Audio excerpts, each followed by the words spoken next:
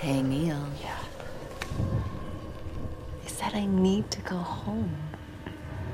Holy shit. Whoa. What is this? You some kind of psycho or something? Why'd you say that? I just thought that you were... Drunk? Yeah. Really drunk? Fuck. Yeah. Well, I'm not. But that's good, isn't it? I think you should leave. Oh, now you want me to leave? No, I'm really high. Like, I'm really fucking high right now. I don't know what I'm doing. I think you should go. But a second ago, you were determined for me to stay. You were pretty insistent, actually. I'm a nice guy. Are you? I thought we had a connection, I guess. A connection? Okay. What do I do for a living? Sorry, maybe that one's too hard. How old am I? How long have I lived in the city? What are my hobbies? What's my name? What is up, everyone? Welcome back to the Red Sea Movie Podcast, a podcast where everything is connected.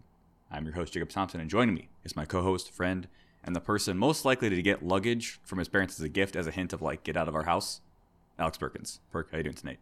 I'm well, and I did avoid that.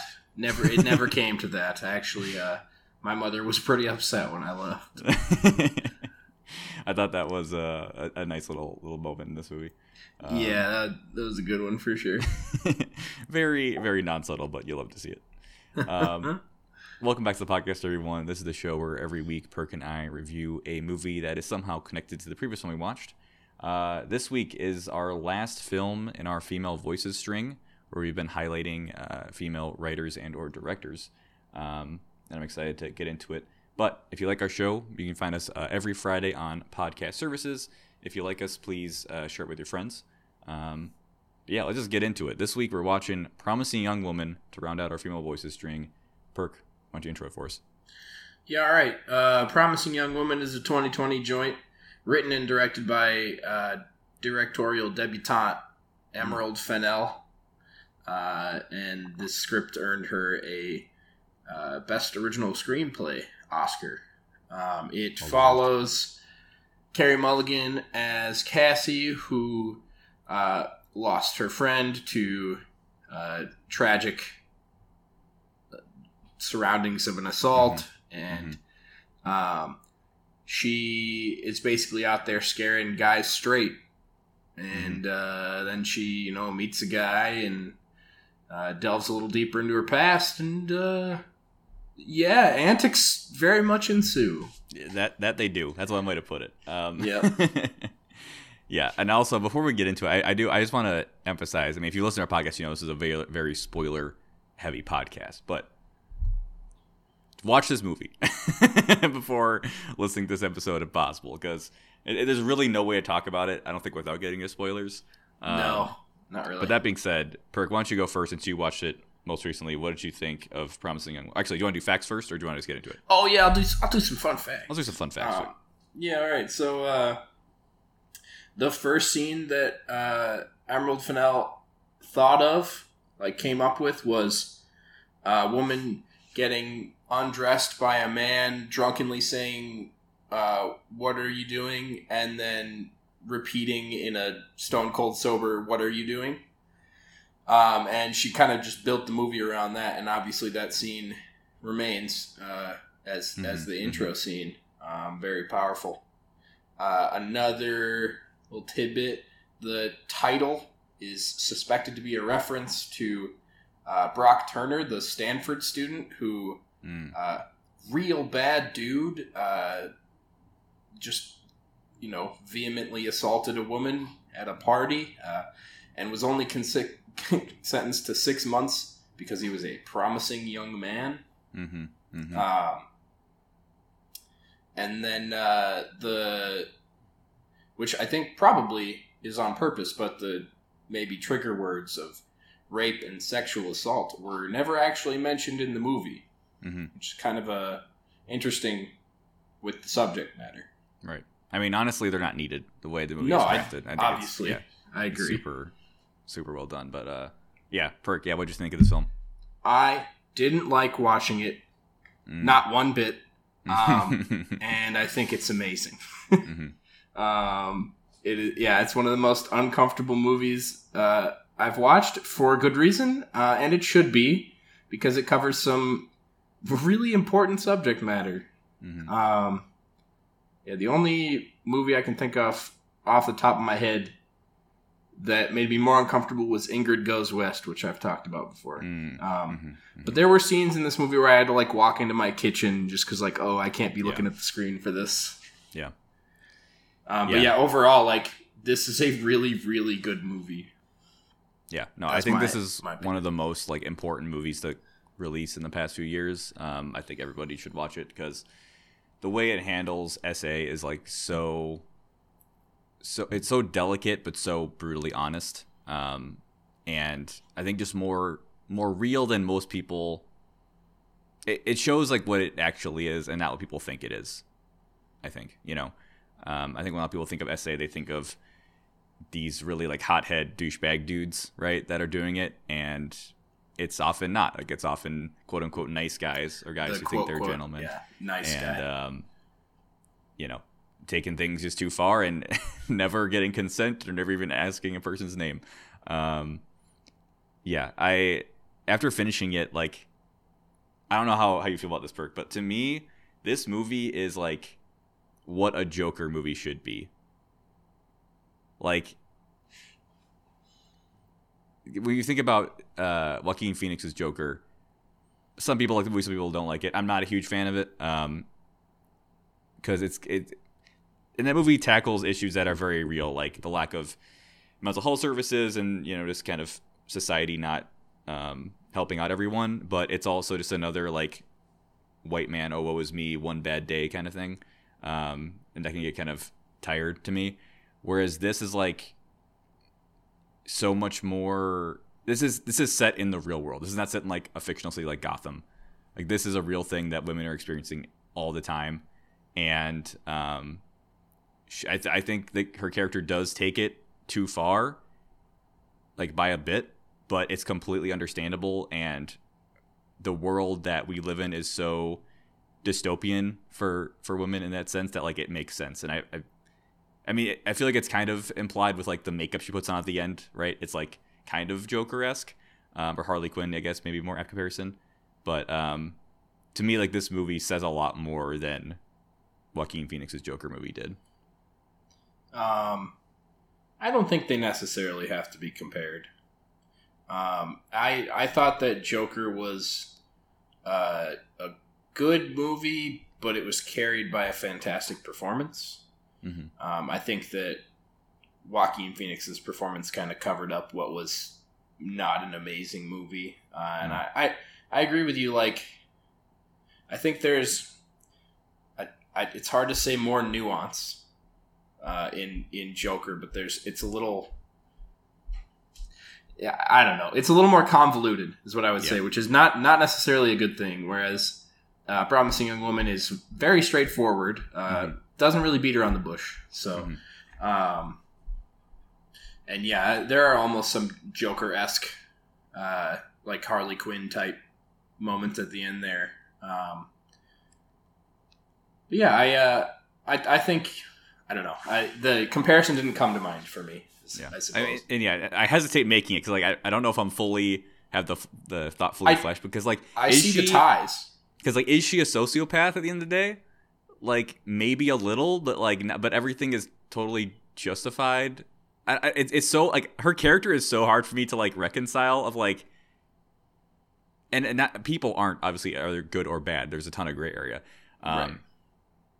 Because she doesn't really hurt anybody until the end, where she intends to harm, I forget the guy's name, not kill him, but even what she was going to do doesn't justify her dying. Like, it's it's such a complex. She's such a complex character, and it's just so hard for me to like wrap my head around like how I feel about her.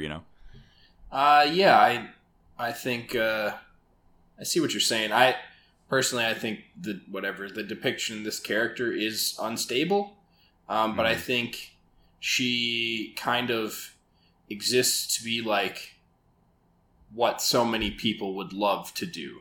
You know, like she is the vengeance that many people in real life want to have, whereas you know, Joker is just like a incels rise up. Right, exactly. You know, so yeah,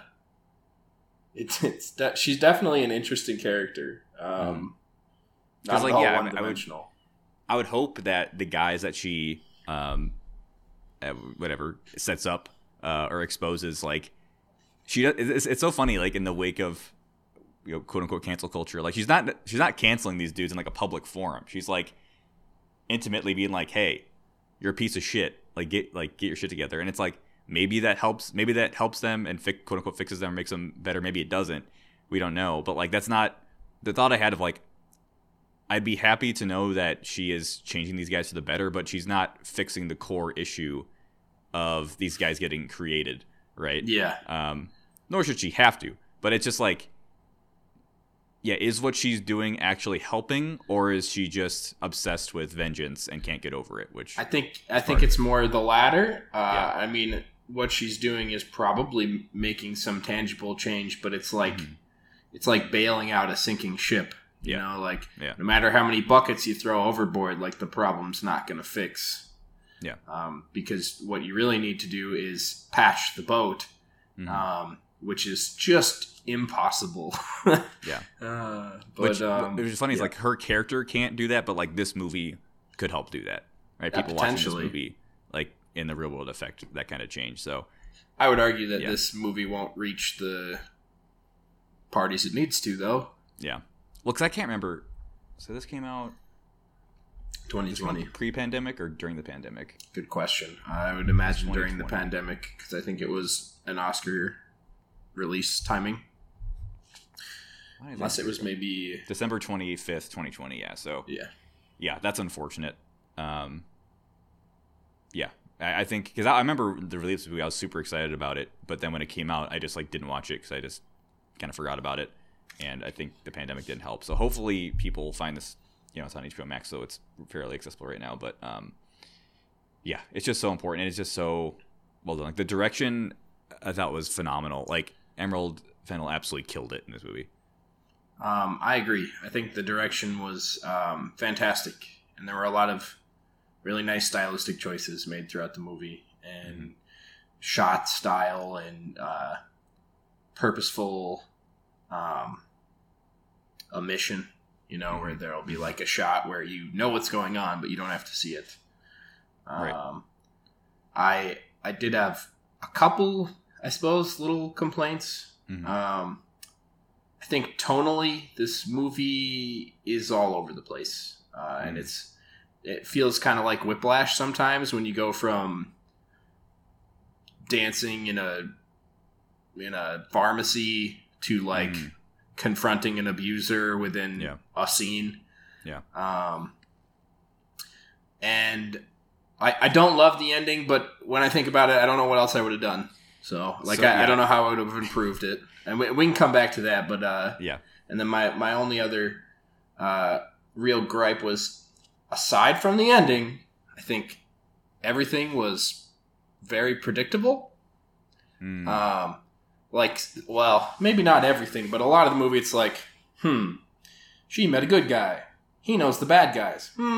He's probably a bad guy. Or she goes into the dean's office and is like, I dropped your daughter off at some college kid's apartment. I'm like, well, she didn't. Probably. I was taken aback by the lawyer scene.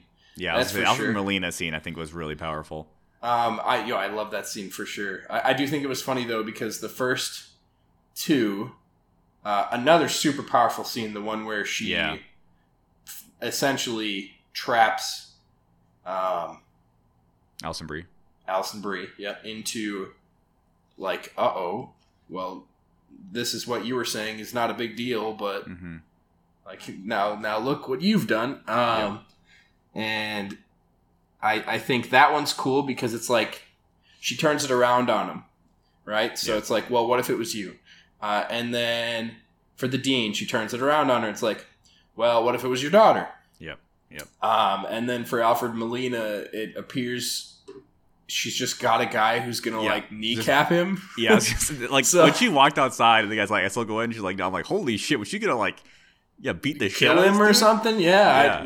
So that one I thought wasn't as good, but I still thought it was funny. But I do like they kind of left it to a mystery of like what was the plan, like what was he gonna do, right? Yeah, and like that's the thing is like with Alison Brie, like nothing happened. Like the guy didn't touch her. He just they got her, but like she was going crazy for weeks. I assume, not knowing if she like that if she got a fade or like cheated on her husband or whatever.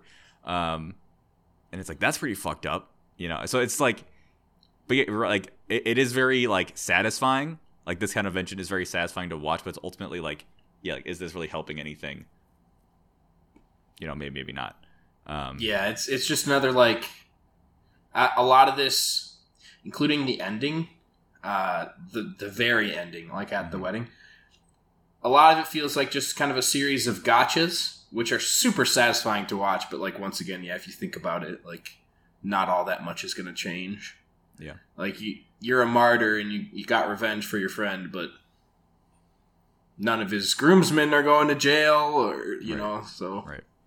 Yeah, I mean, I definitely talk about the ending, but before that, I do want to touch on the casting. The casting is absolutely impeccable in this movie. I agree. I mean, starting out, I mean, even as the first scene, right? I mean, it's maybe a little bit obvious, but like I do appreciate that it was the quote unquote nice guy of the three in that group that like took her home, right? Yep. Was super uncomfortable because sorry to interrupt. You're watching that first scene and the two sleazeballs are sleazing it up, and the one guy's like, "Come on, guys!" And it's like, "Oh, yeah, he's the voice of reason." Mm-hmm. Oh, but actually, as soon as he's like, "Actually, do you want to go to my place?" It's like, "Oh no!" Like Jesus Christ. Then you got fucking McLovin, like doing coke. And it's like a actor that like people perceive as like kind of harmless because of Superbad, but then is not harmless. You know? Yeah. The same like with Schmidt. Sam Richardson. Or Schmidt but at least from New Girl. Sam Richardson's like a sleazeball from the get-go. Yeah. I guess so was Schmidt's character, but like people love. I forget the guy's name. It's like Matt. I can't remember what's happening. But like Schmidt, like everyone loves him from New Girl, but then he's a piece of shit. So it's, like I love all of like the flip flops of like our perception of these actors and then the characters they're playing in this movie. So as someone who's not seen New Girl, he totally strikes me as a typecast douchebag. So I guess I don't have that same emotional connection you do, but I 100% believe this is just a sleaze. This is just the worst guy. Oh, he played it fantastic. Yeah, he nailed it. And then you got Bo, who just killed it. Like their chemistry was insane in this movie. Yeah, I hate how effortlessly charming he is because that was also a tip-off. It's like he is just too perfect. This can only go wrong. Or when they're having, by the way, another gripe of mine. I hate montages. I can't stand them. And there's just like a 5-minute, like, let's have a lovey-dovey montage. Which, that montage happened with like 50 minutes left in the movie. So that's another tip-off. It's like, yeah, all right, let's skip forward to the part when it all goes wrong. So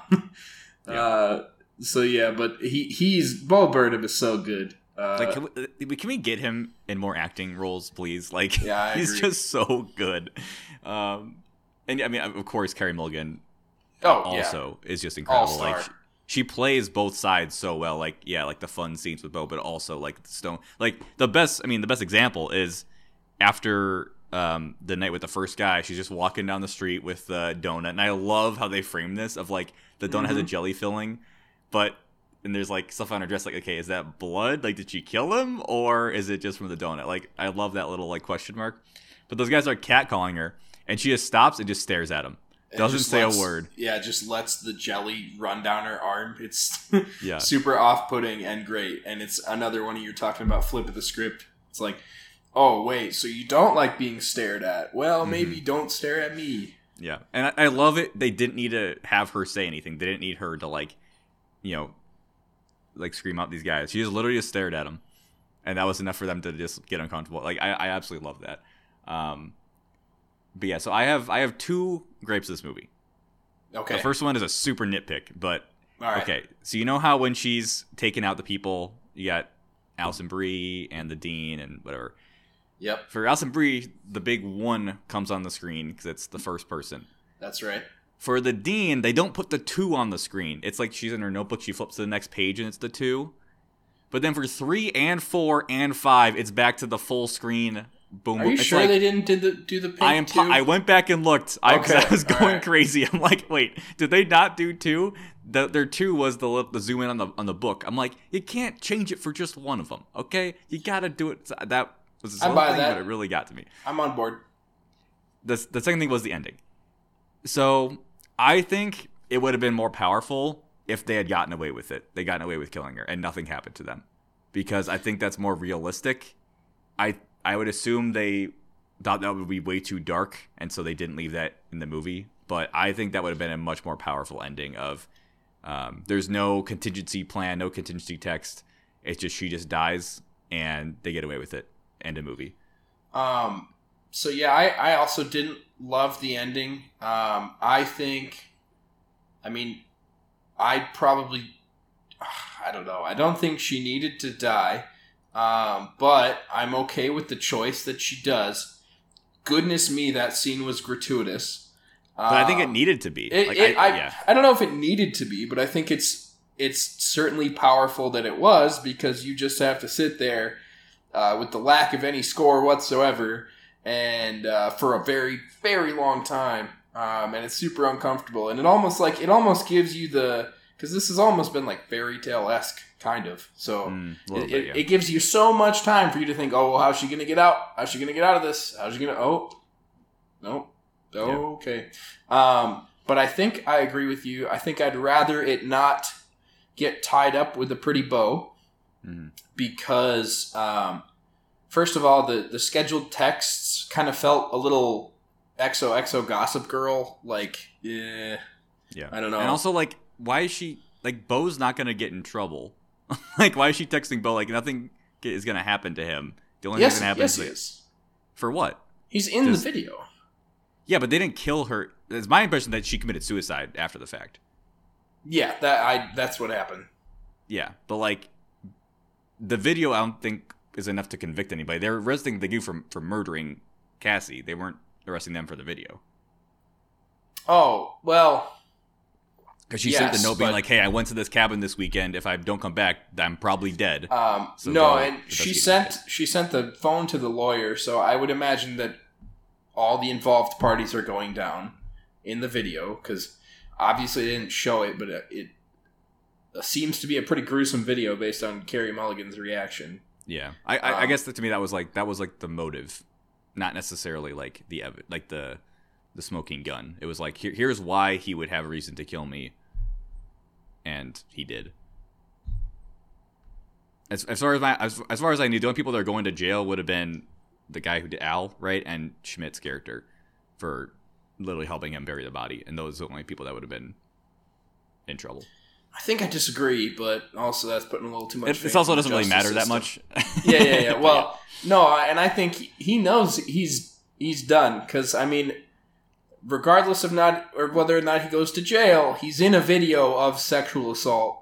So yeah, I mean, he'd be quote unquote canceled. He's going to be out of a job. You know, I think probably ends up doing prison time based on the severity of the video, which obviously we were thankfully spared. Mm-hmm. But yeah, I think I agree with you that I wish it weren't tied up so neatly, because that almost feels like, hooray, we got a happy ending. Yeah. When realistically, like we were talking about, the whole movie has been like trimming off the bad leaves, but not healing the tree. So it's like, yay, we got him, let's celebrate. But we got one guy. Yeah. It's like, I guess you succeeded in getting vengeance for Nina specifically, but we're not solving like the greater issue. I don't know. And maybe, who knows? I don't know how this movie got made. Maybe they originally had it be a dark ending, and the producers or somebody was like, that's too dark, change it. I don't know. I could see that being the case, but yeah, I just thought it would have been more powerful, because maybe like the scene of her getting suffocated was a little bit too gratuitous, but I don't know. So many women get killed by men. To be fair, yeah, I think people don't take it seriously enough. So it's like having that scene is like, hey, no, take this fucking seriously. No, and I like it the way it is. It's just super uncomfortable, which it's supposed to be. So yeah.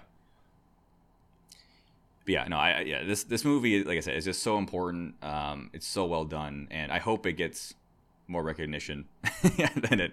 I mean, it's only been out for a couple of years, but I just hope it just continues to get more buzz because, like, it's so. Yeah, I feel like it's not talked about at all, which is a shame. I mean, the year it came out, like I said, it got Best Original Screenplay, so someone saw it.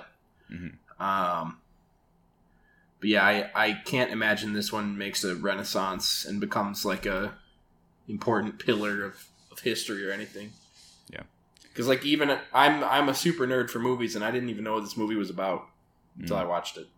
Yeah, yeah. I remember when it was like in 2019 when it was trailers coming out because it was Bo. I think I was like, oh shit, Bo's in a movie, and then the premise seemed super interesting. But then yeah, freaking COVID happened. So freaking COVID.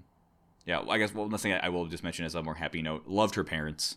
Yeah. The dinner very scene sweet. where she brought Bo over was hilarious. Yeah. But they were played really well. Yeah, they feel like parents. Mm-hmm. Like the way like even the dad like has a super delayed reaction to a joke. Yeah. Like, oh, they wanted me to be a DJ. Awkward silence. Ah, he's funny. You didn't tell me he was funny. No, I told them you were boring and rich. Do you have any recommendations based on this movie? I no, don't. No, not I really. Can compare it to. Which that's kind of a good thing. Yeah, I like it when there's not like an obvious parallel. Oh, almost forgot to mention, this movie has the best soundtrack ever made because the intro song is by my favorite DJ. So, hooray! Very nice. What DJ is that? Drew Lou. Oh yeah. It's a remix. I didn't pick up on it. I apologize. No, when opening credits started rolling, I'm like, what? What's going on? I know that. It's a remix of a Charlie XCX song. Oh yeah. I remember. Yep. Nice. All right. Well, that is our review of Promising Young Woman. Please watch this movie if you got to this and have watched it. Please tell people about it. It's so good. But now it's time for a metric shit ton of bonus reviews because it's been 2 weeks. And we got stuff piled up here. Yes, we do. So yeah, I got 4 segments, and you got 3. So we'll just go back and forth. All right. Per usual. All right. My first segment, I got 2 Star Wars things and 2 shows I dropped immediately. Which one do you want to hear about first? Let's do Star Wars first. All right. I finally started watching Andor. Okay. The new prequel series to Rogue One. It's not over yet, but I do want to mention I started watching it, and it is honestly really, really fucking good. Like, even if you're not a massive Star Wars fan, I would recommend it. It's just really good spy heisty kind of vibe. I really like how well they developed all the characters. But yeah, it's basically just about the very, very beginning of the Rebel Alliance being formed.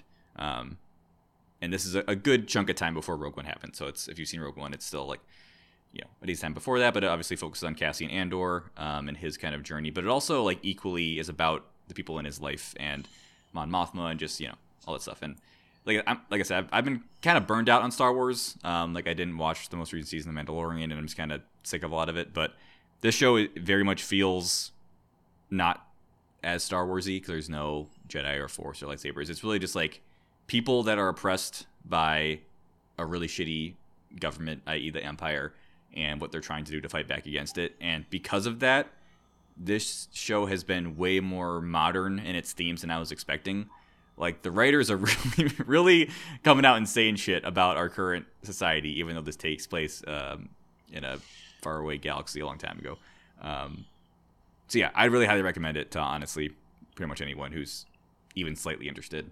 I've heard only glowing things. I think it's super interesting that it seems a lot of people are getting burned out on Star Wars because of all this tangential stuff that's not based in canon that, is adding backstory where no one asked for it and putting in a whole heap of new characters that no one cares about. But I think when you get tangentially removed from a tangent. Mm-hmm. You know, like these characters are almost far enough from the original IP that it can kind of exist on its own. Yeah, definitely. That's kind of what I'm getting. The only characters that I've seen before are Cassian Andor in Rogue One and Mon Mothma, who's in a few of his movies.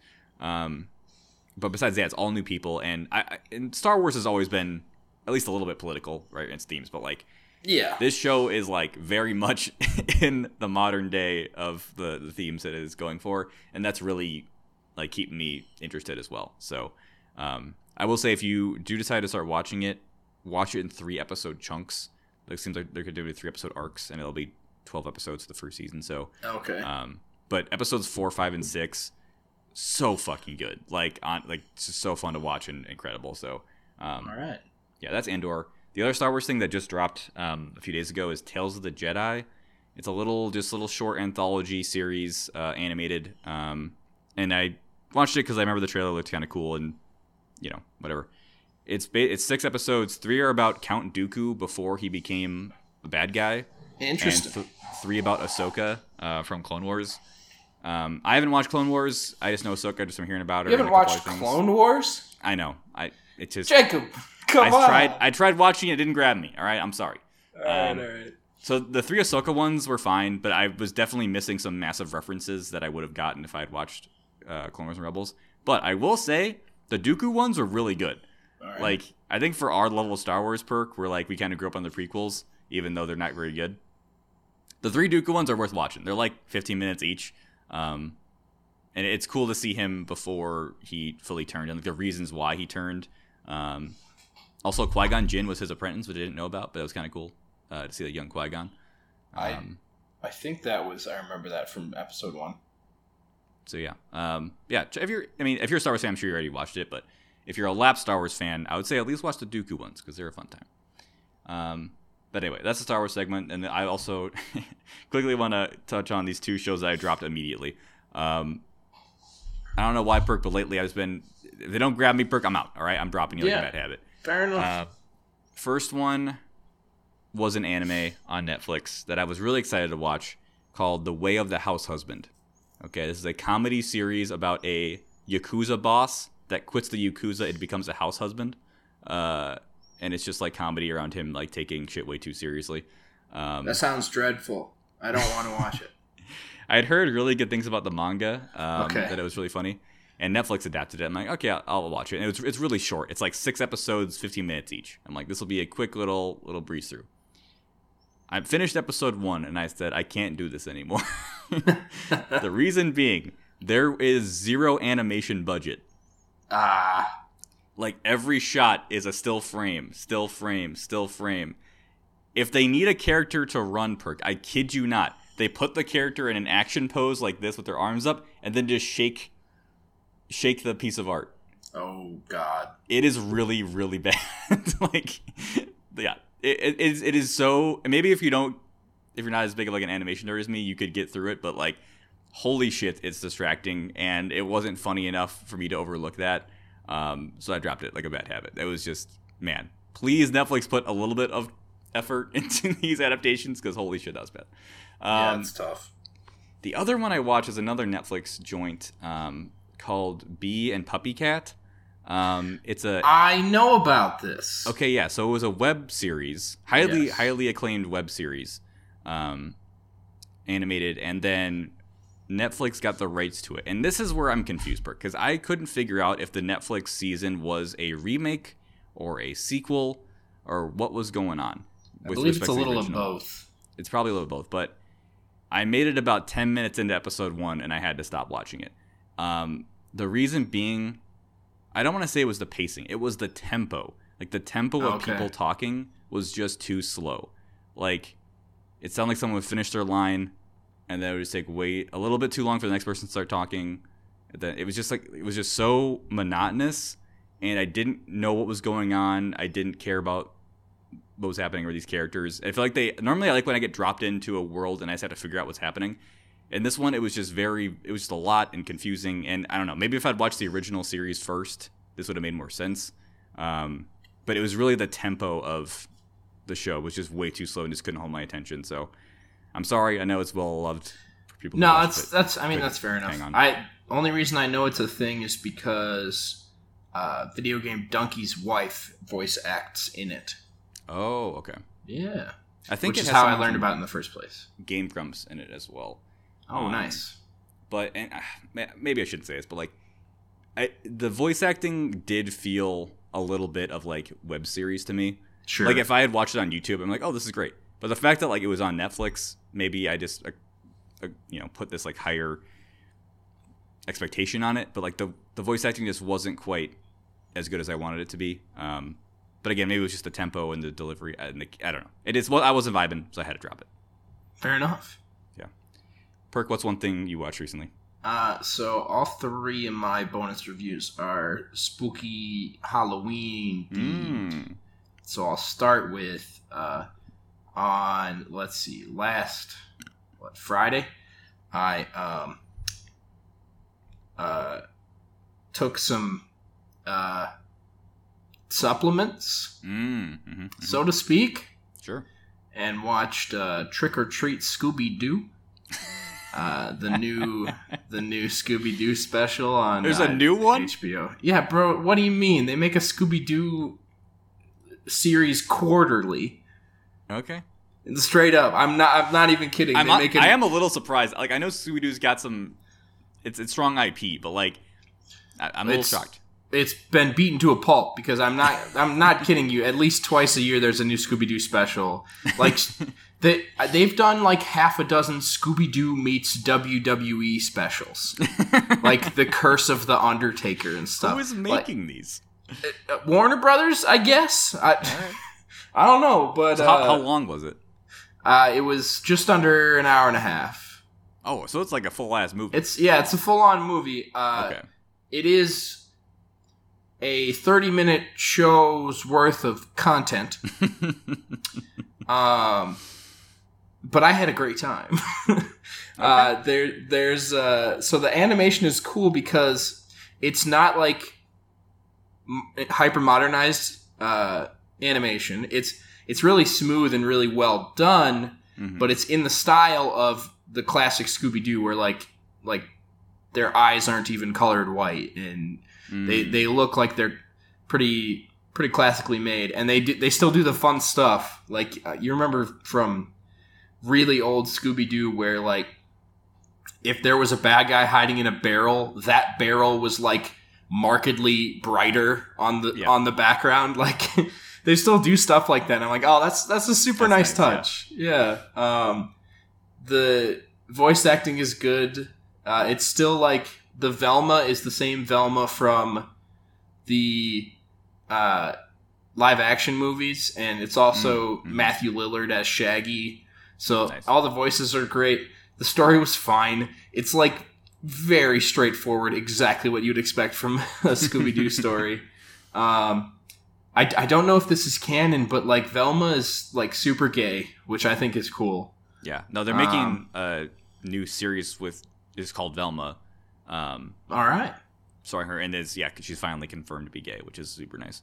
Yeah, that's cool. And yeah, I just like, I really enjoyed it. I would not at all recommend it to anyone who's viewing it through clear eyes. We'll say that.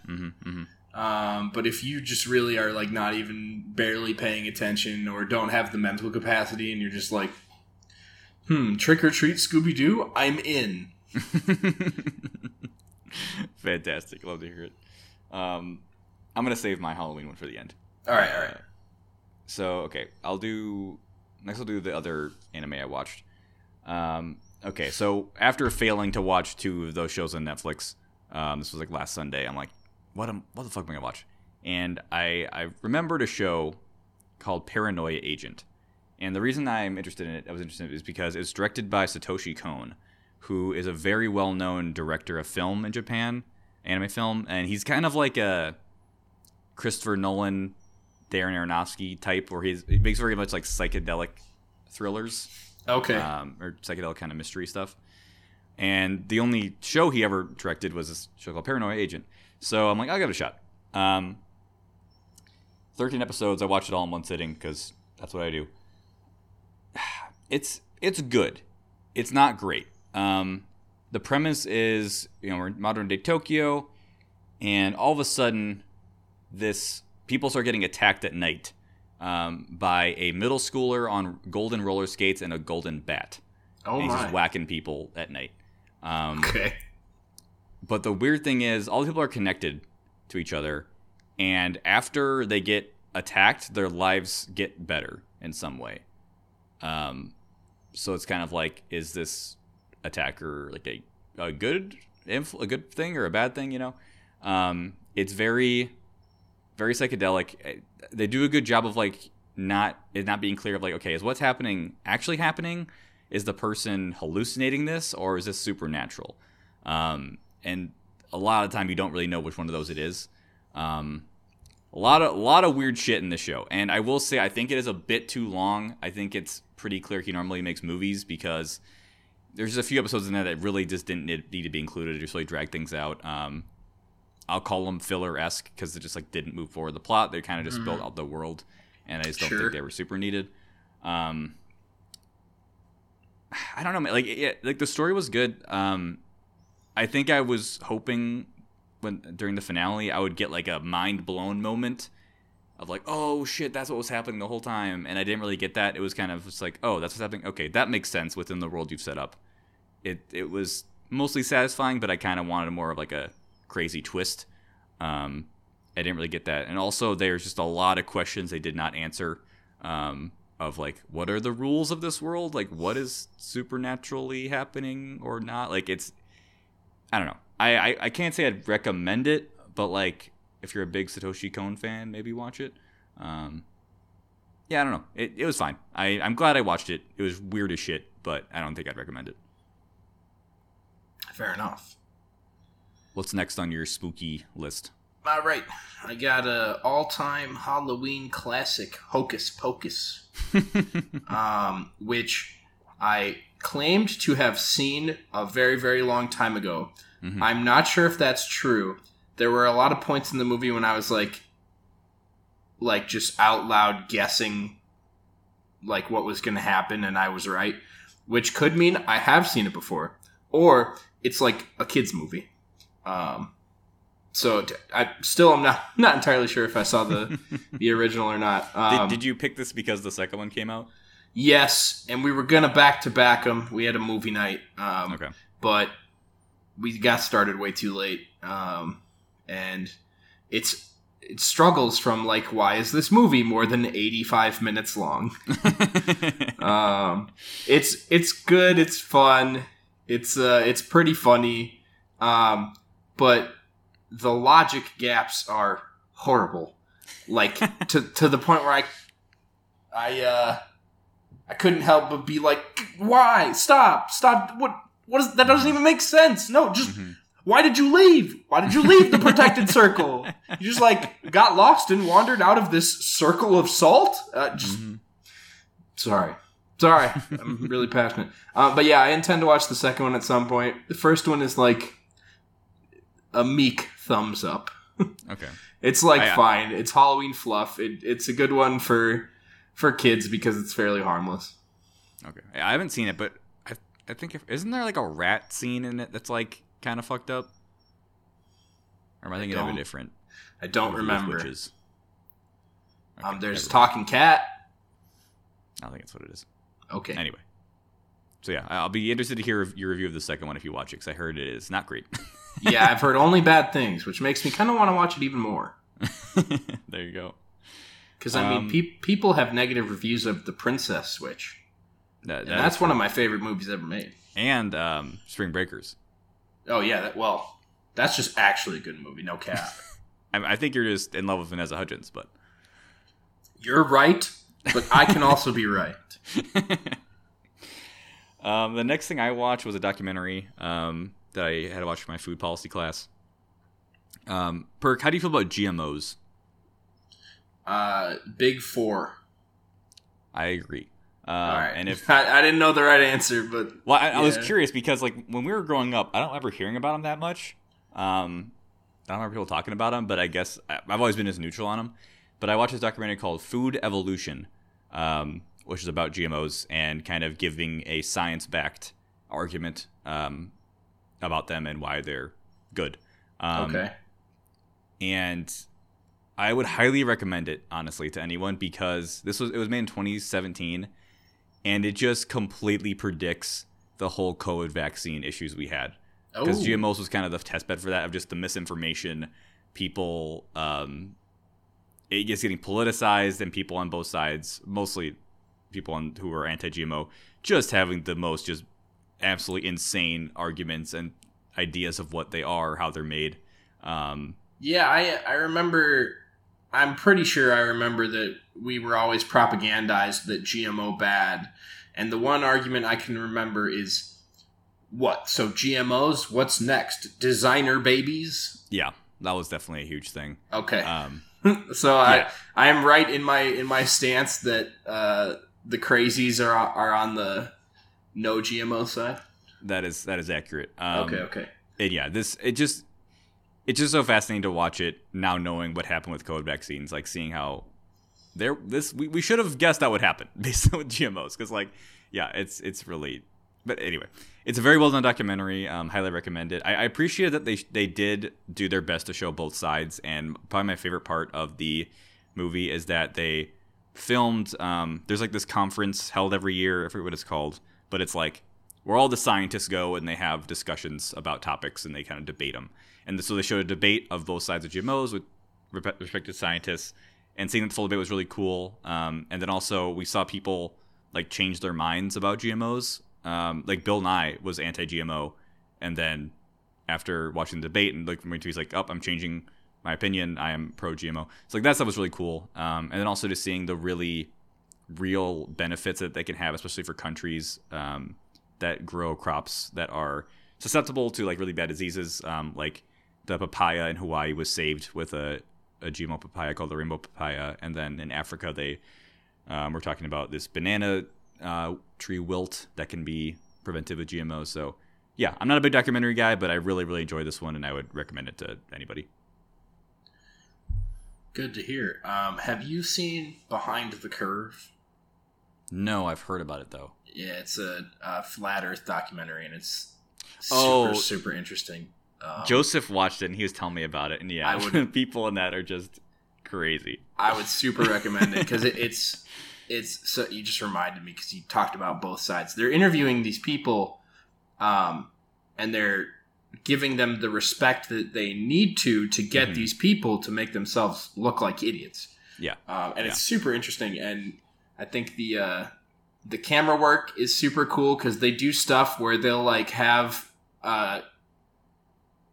like one of the flat earthers say something, and then the camera will like pan to something behind him that contradicts what he just said, or something like, because it's a little tongue in cheek, but they treat everyone involved with such respect that, you know, they're vulnerable because they don't think they're being made to look a clown.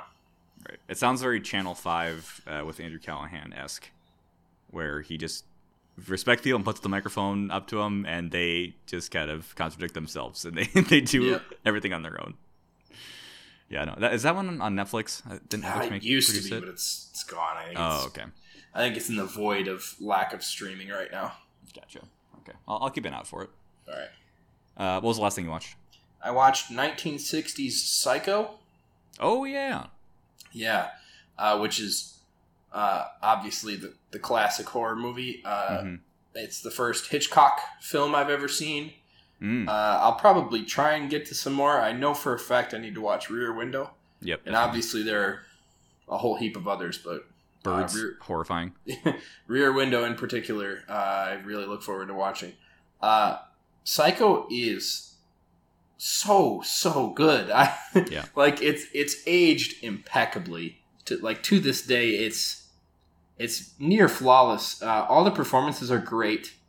The rug pull that our main character is only in the first 40 minutes of the movie is fantastic. Like, the plot twist, everyone knows the plot twist in Psycho, but this is one of those examples where knowing the plot twist is not always a bad thing, because it makes you a little on guard, and you notice things that you might not have picked up on if you didn't know what you were looking for. The direction is fantastic. I already mentioned the acting, but Anthony Perkins is mesmerizing as Norman Bates. Funnily enough, fun fact for you, my parents really liked the name Anthony, but couldn't name me Anthony Perkins because, obviously, not that any kids my age would know who that is or call me Psycho. It's just a little tidbit. That's fun. And yeah, Janet Leigh is great as our heroine who meets her demise. The storytelling behind it is really tight and really solid, and you just kind of see this little breakdown as things go, and the climax is super cathartic and such a great scare. I knew it was coming, but the way that it pans out is great. Like the turn with the music cue and skull, and oh my, I don't like horror movies because they're usually too much for me, but when they're, 63 years removed, that it's nerfed enough to the point where, like, it wasn't all about jump scares, horror was about building tension and, seeing a mysterious car in the out the back window, and, the use of shadows and like what could be lurking over there, and the lighting is great. Like, it has all the best parts of horror without being unapproachable to a baby like me. Nice. Yeah, no, the only Hitchcock films I've seen are Rear Window and The Birds. I've obviously heard great things about all of his films, but yeah, definitely gotta watch Rear Window. And yeah, we watched The Birds in like one of my classes in high school. I can't remember. It was like my English class. Weird. Dude, that movie is fucking horrifying, dude. Like, I mean, even the premise though it was made in like the early 60s. Dude, just the idea of birds, just all the birds being like, no, we're gonna kill you, and just like kamikazing into people and into. Have you ever been to a beach? I don't like it, Perk. All right, birds always creep me out. Their eyes on the side of their head, I don't like it. Yeah, fair enough. Speaking of being a little uncomfortable, all right. Yeah. You forced me to watch a horror movie, and I said, all right, I'll oblige because it's Halloween season, and So I watched The Thing because I've heard great things about it, and John Carpenter is a classic horror film director, and I thought this would be a good one. I love Kurt Russell. Found out this was oh god, now I'm blanking. Keith David's first film. It was his first film? I didn't even know that. Yeah, well, because I didn't recognize him when he talked. I'm like, oh shit, that's Keith David. Yeah. So, okay, I'll say I liked the movie. I thought it was really good. I like the premise. I mean, it's literally Among Us, right? Pretty much. My main critique is I wish we had gotten a little bit more time with the paranoia.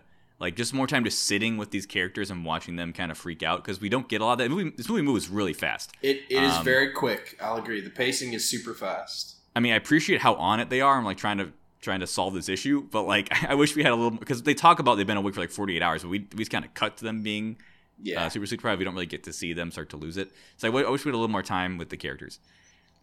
My issue with this movie, Perk, is that the fucking special effects were horrifying, dude. Oh my god, it was disgusting. Like,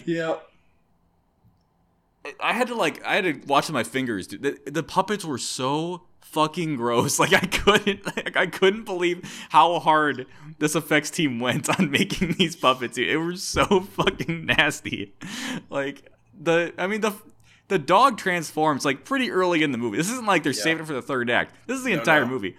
The dog and the skin peels off its face and the skull comes out, and it's dude, this shit was so fucking gross. Like, I could barely watch anytime the thing was transforming, dude. It was disgusting. It is so off-putting, and so if you get the time, I don't know if they've done a documentary or anything, but you should dig in a little bit to the special effects behind this movie, because it is a marvel. It is so impressive. Miracle. And the guy who ran the special effects worked like 16-hour days for a year, and at the end of shooting, he had to check himself into a hospital. Like it's crazy, because to this day, they literally remade The Thing. And it's awful because it's a CGI monstrosity. even though they maybe even look dated, practical effects just hit so much different. Dude, yeah, I mean, the test for any special effect is, does the audience, like, notice when it happens? Yeah. And this was so this was more disgusting than any special effect could ever be, in my opinion. Like, because, I mean, even when they're doing, like, the autopsies, like, the doctor is in there grabbing shit and, like, and just the slime and but yeah, just the multiple heads on stuff. And it's, dude, it is so fucking gross. Like, the pile of dogs. Everything with the dogs, horrible. Do you remember the scene where one of the guys goes unconscious and the doc's trying to resuscitate him, and then he is gonna push his hands on his stomach, and then the dude's stomach opens up, and didn't see that coming. That fucked me up. Like, it's an incredibly iconic scene. Another fun fact for you is they had a stunt double stand in for the doctor who was a double amputee. Mm-hmm. So in that scene, it's literally just snapping off prosthetics with awesome. A hydraulic clamp is what that is, and it's that is dangerous as hell. Yes, it's incredibly dangerous, and it's so cool because, like, oh my god, all the work that had to go into that. But yeah, that scene, that's another one where I knew it was coming, but I was like quaking in my boots because I just like, oh my god. Dude, but I was like you when you were watching Hocus Pocus. I'm like, what are you guys doing? Groups of 3. Always be in a group of 3. Why are you going alone? Like, okay, the blood test you wanted to do didn't work because they got to the blood. Just mix each other's blood together and you can figure out who's the thing. Like, I was like screaming at the TV. I'm like, please stay together, stick together, never separate. I will say too, I think that the jump scare that got me the most in this one was when he's testing the blood. And when he finally gets to one that actually reacts, I was not ready at all. Because I don't think there's like a musical cue to lead up to it or anything. It's just like, oh! Well, and the blood is like screaming, and then it falls on the floor and it's like going towards him. Like, oh my god, dude. Yeah, I mean, yeah, it's a great movie. Like I said, I wish it would have dived a little bit deeper into the psychological paranoia of it all. Did you like the ending? I did. I mean, I don't think either of them are the thing at that point, because there's theories out there. If Keith David was the thing, he had a flamethrower. He would have just torched him and been done with it. Yeah, he would have just killed him. It's I really like how it leaves us. It's like one of those, we don't really need closure because the closure is someone sits alone to freeze to death. You know, like I mean, I just loved the pace of this movie and how they doled out information. I thought it was just expertly done. Like, the beginning of, like, the Norwegian, shooting at the dog. I'm like, hey, I'm pretty sure the dog is an alien, just based on what I know about this movie. But, like, that was really cool. And then them going to investigate the Norwegian camp and it all being burned up. And then they find the spaceship. Like, all of it's, like, them finding out information was just so well done. And then, like, I kind of want to rewatch it knowing who's the thing at what points. Because, like, the doctor figures out that if the thing ggets to mainland, it's game over for, like, planet Earth. But he ends up being one, so it's like, was he a thing when he was, like, freaking out in the lab? It's a very, very cool movie, and I think, just an absolute classic. But maybe I definitely want to watch more of his movies. I mean, I don't know about Halloween just because I'm a scaredy baby, but I want to watch Escape from New York and Big Trouble in Little China. Those are 2 other Kurt Russell ones that I would say Halloween is super approachable for the same reasons I talked about Psycho. It's very old, so it's just like it's a well-crafted horror movie there are jump scares, but it's like so old that they don't hit incredibly hard, you know? Okay. Yeah. I don't know. Maybe we could do like a John Carpenter section on the podcast at some point because he's got a ton of movies, but I'm glad you made me watch it, but I never need to see those puppets ever again because holy shit, that was some of the nastiest stuff I've ever seen in my entire life. All right, well, that is all of our bonus reviews for this week. Thank you for making it to the end of the podcast. Next week, we're just go back to normal operations here. We're just going to be picking a movie based on some connection to the last one for a while. Then maybe we'll do another themed one in the future. But and now, remember, have you seen Drive yet? No, I've not. Okay, so neither of us have seen Drive, and we're following Carey Mulligan to that one next week. Very excited about this movie. I feel like this is the most popular Ryan Gosling movie. Is that fair to say?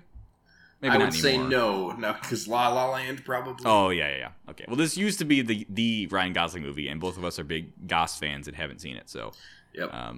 very excited for that. But yeah, Drive next week. Unfortunately, it is only available to rent. I was hoping we're recording this November 1st. I was hoping in November it would pop on a service, but it doesn't look like that's the case. So yeah, hopefully you can watch it. But yeah, next week we are watching Drive. But until then, thanks for listening. Bye. Adios.